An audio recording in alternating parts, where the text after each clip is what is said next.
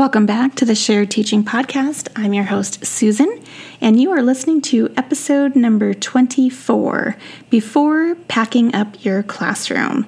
So today I thought I would share some tips with you on what you should do before and kind of during packing up your classroom, because tomorrow is my last day with students. Well, technically, Monday was my last day with students, but Wednesday is the in-person students' last day, half day, and then Thursday is the last day for teachers. So we're almost there. We're in the home stretch, but I'm teaching summer school. If you haven't listened before, don't ask me why. I have no idea at this point because I am ready to be done.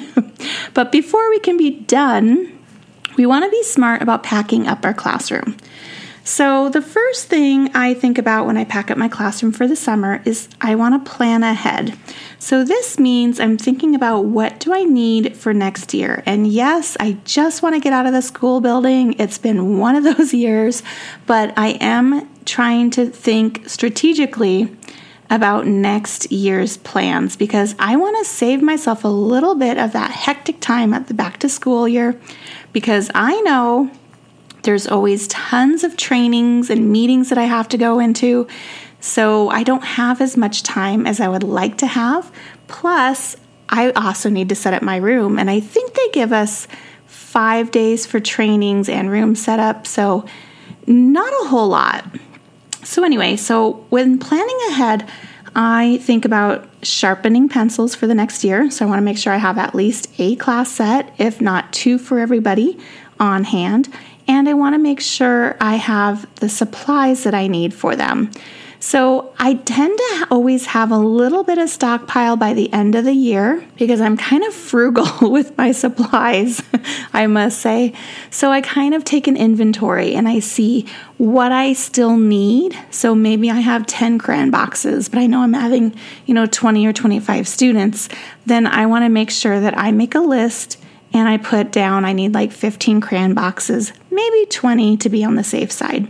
Now, sometimes the school will provide those kind of things, but it's not always a guarantee. So if I can pick up things at the back to school sale for $0.25 each, it will make my life so much easier. So I just kind of do it. The other thing I like to do is make my copies ahead of time. And I have mentioned this before in one of my other podcasts, but it always bears repeating. I think about the staples in my classroom. So I know I'm going to use my sight word booklets. So those are already photocopied. I had a lovely parent volunteer staple them all together after I handed her the copies. So those are done and ready to go. I have my assessment sight word binder ready. I have my phonics assessments ready. So I just kind of thought about the things that I really need to have for next year. And I got those photocopied ready to go. And so I'm going to plan on keeping those in a bin that I'll talk about a little bit later. The second thing you want to think about when you're ready to pack up is you want to think about open house and meet the teacher. I know it's very early, but if you don't want to wait till the last minute, this is a really good time to start thinking about it. You want to make sure that you have an introduction letter that kind of introduces yourself to parents, and maybe a PowerPoint that goes with that. And it doesn't have to be a crazy long PowerPoint. There's some really great templates you can find both for free and for purchase on Teachers Pay Teachers. And I think I've used a free one that I had gotten in the past. And I've also just used regular old PowerPoint templates. And mine can probably use some sprucing up. But it's super simple. It just says like, hello. It tells, gives the students a picture of me with my family. I talk about a little bit about the grades that I've taught, and then I go into like what is the curriculum we're using, what is my school rules, what are my classroom rules, what are the school rules, just a broad overview like that. And then I want to say label any folders that you use. So for instance, I have my writing folders every year. So I have certain things I put in page protectors and they go in a 3-ring folder. And so those are like alphabet charts, blending charts. So those are all prepped and ready to go. And then I have a little sticky label that I print off on my computer, and I just slap a sticker on every one of them.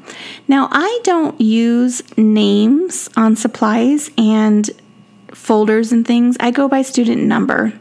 I tend to work in very transient populations. So let's say number 1 moves, and then someone else comes in, a couple weeks later. They can take over number 1 supplies. After I've cleaned them, checked them out, if they're torn or whatever, I'll give them something new. But if they're still in really decent shape, I just pass them along to the next student. So if you go by what I do and just use student numbers, it's very easy to pre-label everything ahead of time. You don't have to wait on those class lists, which we all know tend to change, especially before the school year starts, and then even the first week or 2 of school, while they're waiting for those students that didn't tell the school that they're dropping to be withdrawn. Okay, the third thing you want to do is you want to reflect on any changes you want to make to your classroom. And I don't just mean classroom, but maybe in your teaching style in general. So this could be switching to a new system. Maybe you don't like the way you ran your guided math and you want to change things out. This is the time to start prepping some of those materials if you can, things like rotation boards. Maybe you want to change those out. My reflection for this year is math toolkits. Now, my school, for some really crazy reason, I was told the previous principal didn't like clutter, and they have gotten rid of all math manipulatives. Some teachers still had them, but because I'm new to the school, I came into a classroom that had a first-year teacher in it the year before, and there's absolutely no manipulatives. There's no spare ones. There's nothing. So I want to make sure that I am gathering things to have a math toolkit for next year. And for that, I'm trying to use Donors Choose. And if that falls through, then I'm going to do what I did with my distance kids this year, which I talked about in my podcast episode. I think it was called Virtual Math Setup or How to Teach Virtual Math. So I will try to link to that in the show notes.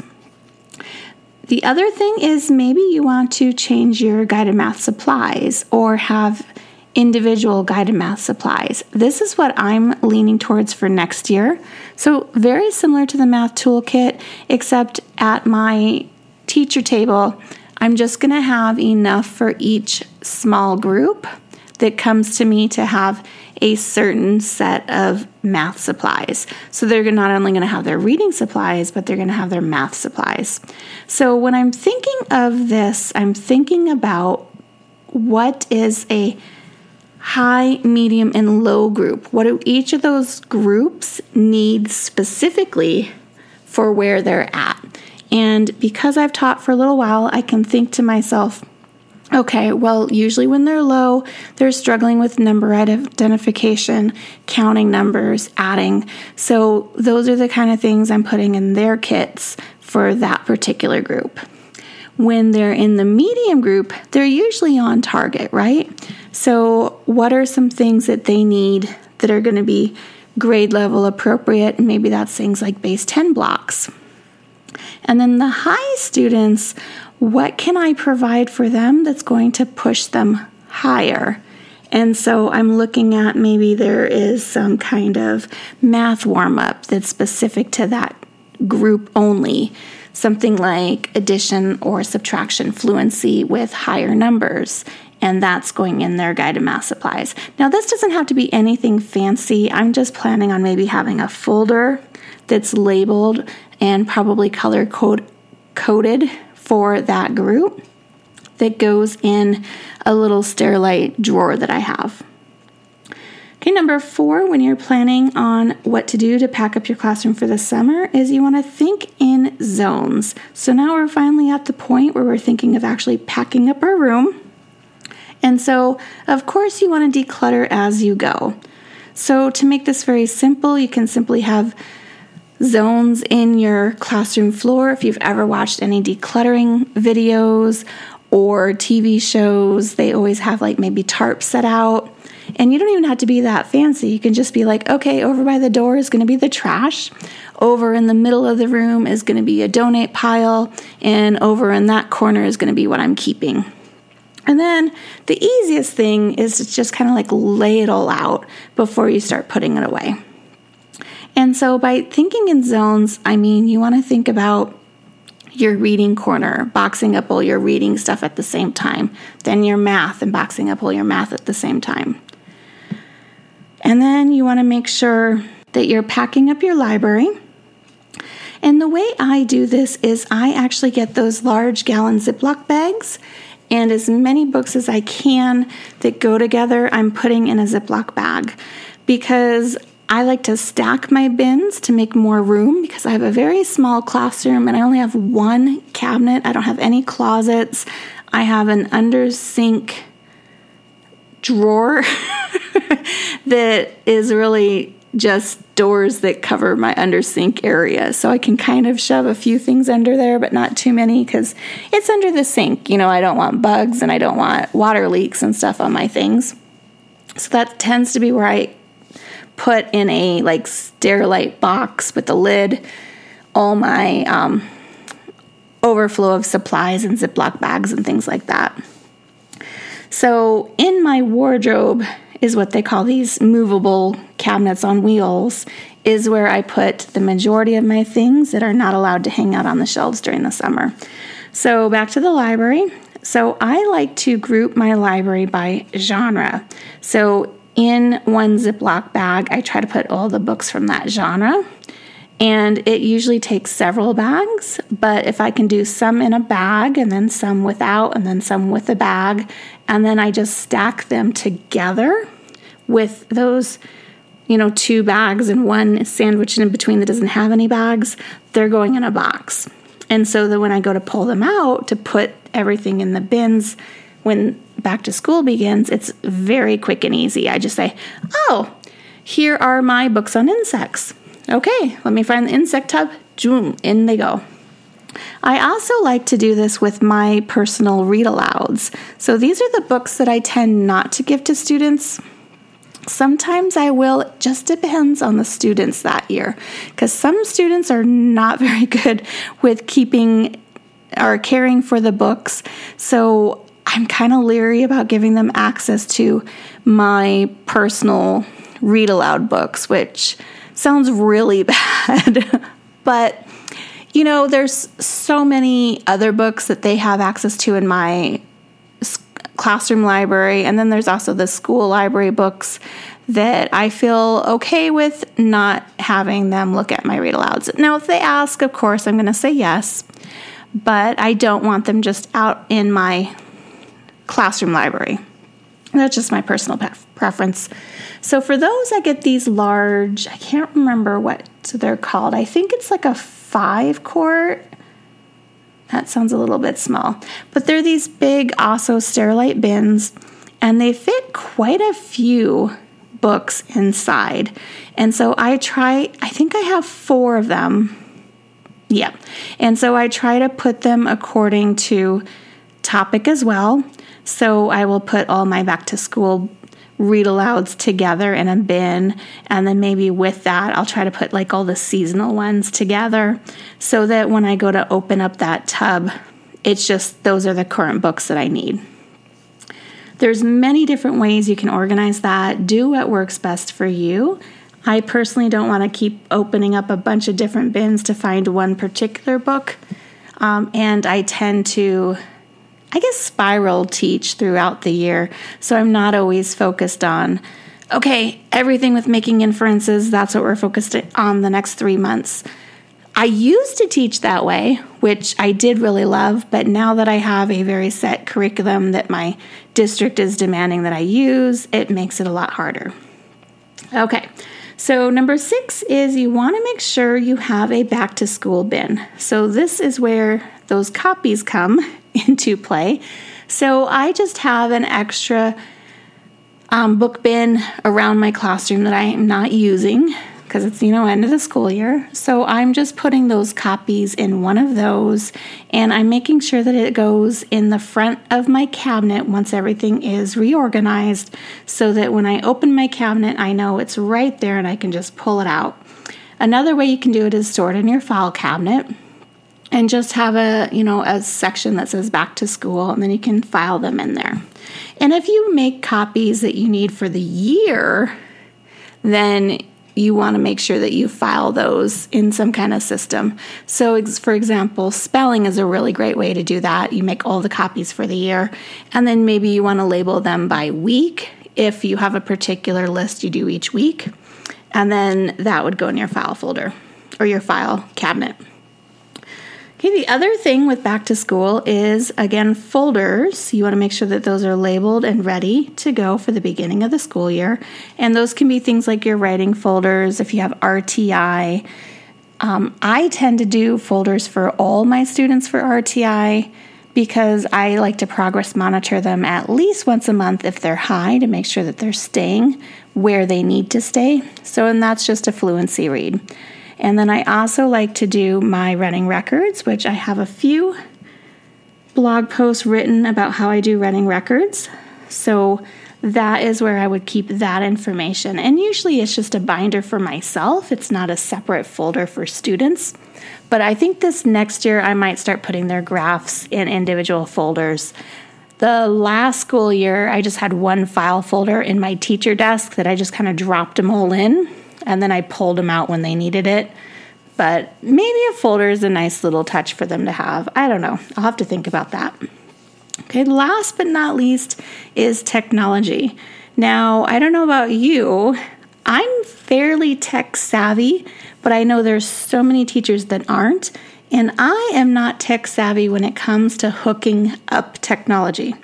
So you want to first, before you unplug anything, is take pictures and make sure you label your pictures somehow. So maybe like write on a sticky note, document camera, take a picture of it, then take a picture of the sticky note that has document camera written on it, then take a picture of the actual document camera, the cords, anything that you need, how it's going from the computer to the smart board if you have one. And then you want to repeat that process with any other technology in your classroom. Take a picture of a sticky note that labels what it is, take a picture of the actual item, take a picture of the cords, so on and so forth, so that hopefully when back to school starts and you've unplugged everything and covered it up and shoved it to the corner like they ask you to, you know how to re-plug it in and get it working before the tech guy can come out, because usually they're pretty pressed for time. Okay, along with the technology, before you unplug it, is you want to make sure you save any important emails and files. So I don't know about your district, but mine tends to purge things for you at the end of each year. So you might go in thinking your files are all on your hard drive, and nope, they've been deleted and purged. So make sure you're saving things. The most easy way to do it is probably to just add it to your Google Drive or get an external drive and save everything over onto your external drive or a jump drive if you have one. And I don't know if you know this, but you can save any email in a Gmail as a PDF. And so you can then take that PDF and then just upload it to your Google Drive and put it in a folder, something like important emails. Then you have a copy of it. So check that it's saved before you delete it. That would be my advice. Okay, so when you plan on packing up your classroom, before you do it, you want to make sure, number one, you're planning ahead. Number two, you're thinking about open house or meet the teacher. Number three, you're reflecting on any changes that you want to make for the upcoming year. Number four is you want to think in zones as you pack up. Number five is packing up your library also in zones or by topic or level of the book. And then number six is you want to make sure you have some kind of back to school bin that's labeled so you know that's your first week, first part of the school year, copies all ready to go. Everything you need is put in that bin, stored very easily in the beginning of a cabinet. When you open it up, it's right there to go. And last but not least, number 7 is to take pictures of your technology and save any important emails before you unplug things. Thank you so much for tuning in and listening to another episode of Shared Teaching. Don't forget that you can go to sharedteaching.com/podcast, and you can request certain topics for upcoming episodes. So let me know if you have any that you want to know about for the summer or even for next school year. I am busy trying to plan out what I'm going to be doing, and I will see you next Wednesday. If you've loved this show, then join me in sharing the teaching, hitting that subscribe button, and leaving us a review on iTunes, so we can be found by more teachers like you who are ready to start sharing the workload. I hope you've enjoyed this episode. Find new episodes each week on sharedteaching.com. Thanks for listening to the Shared Teaching Podcast.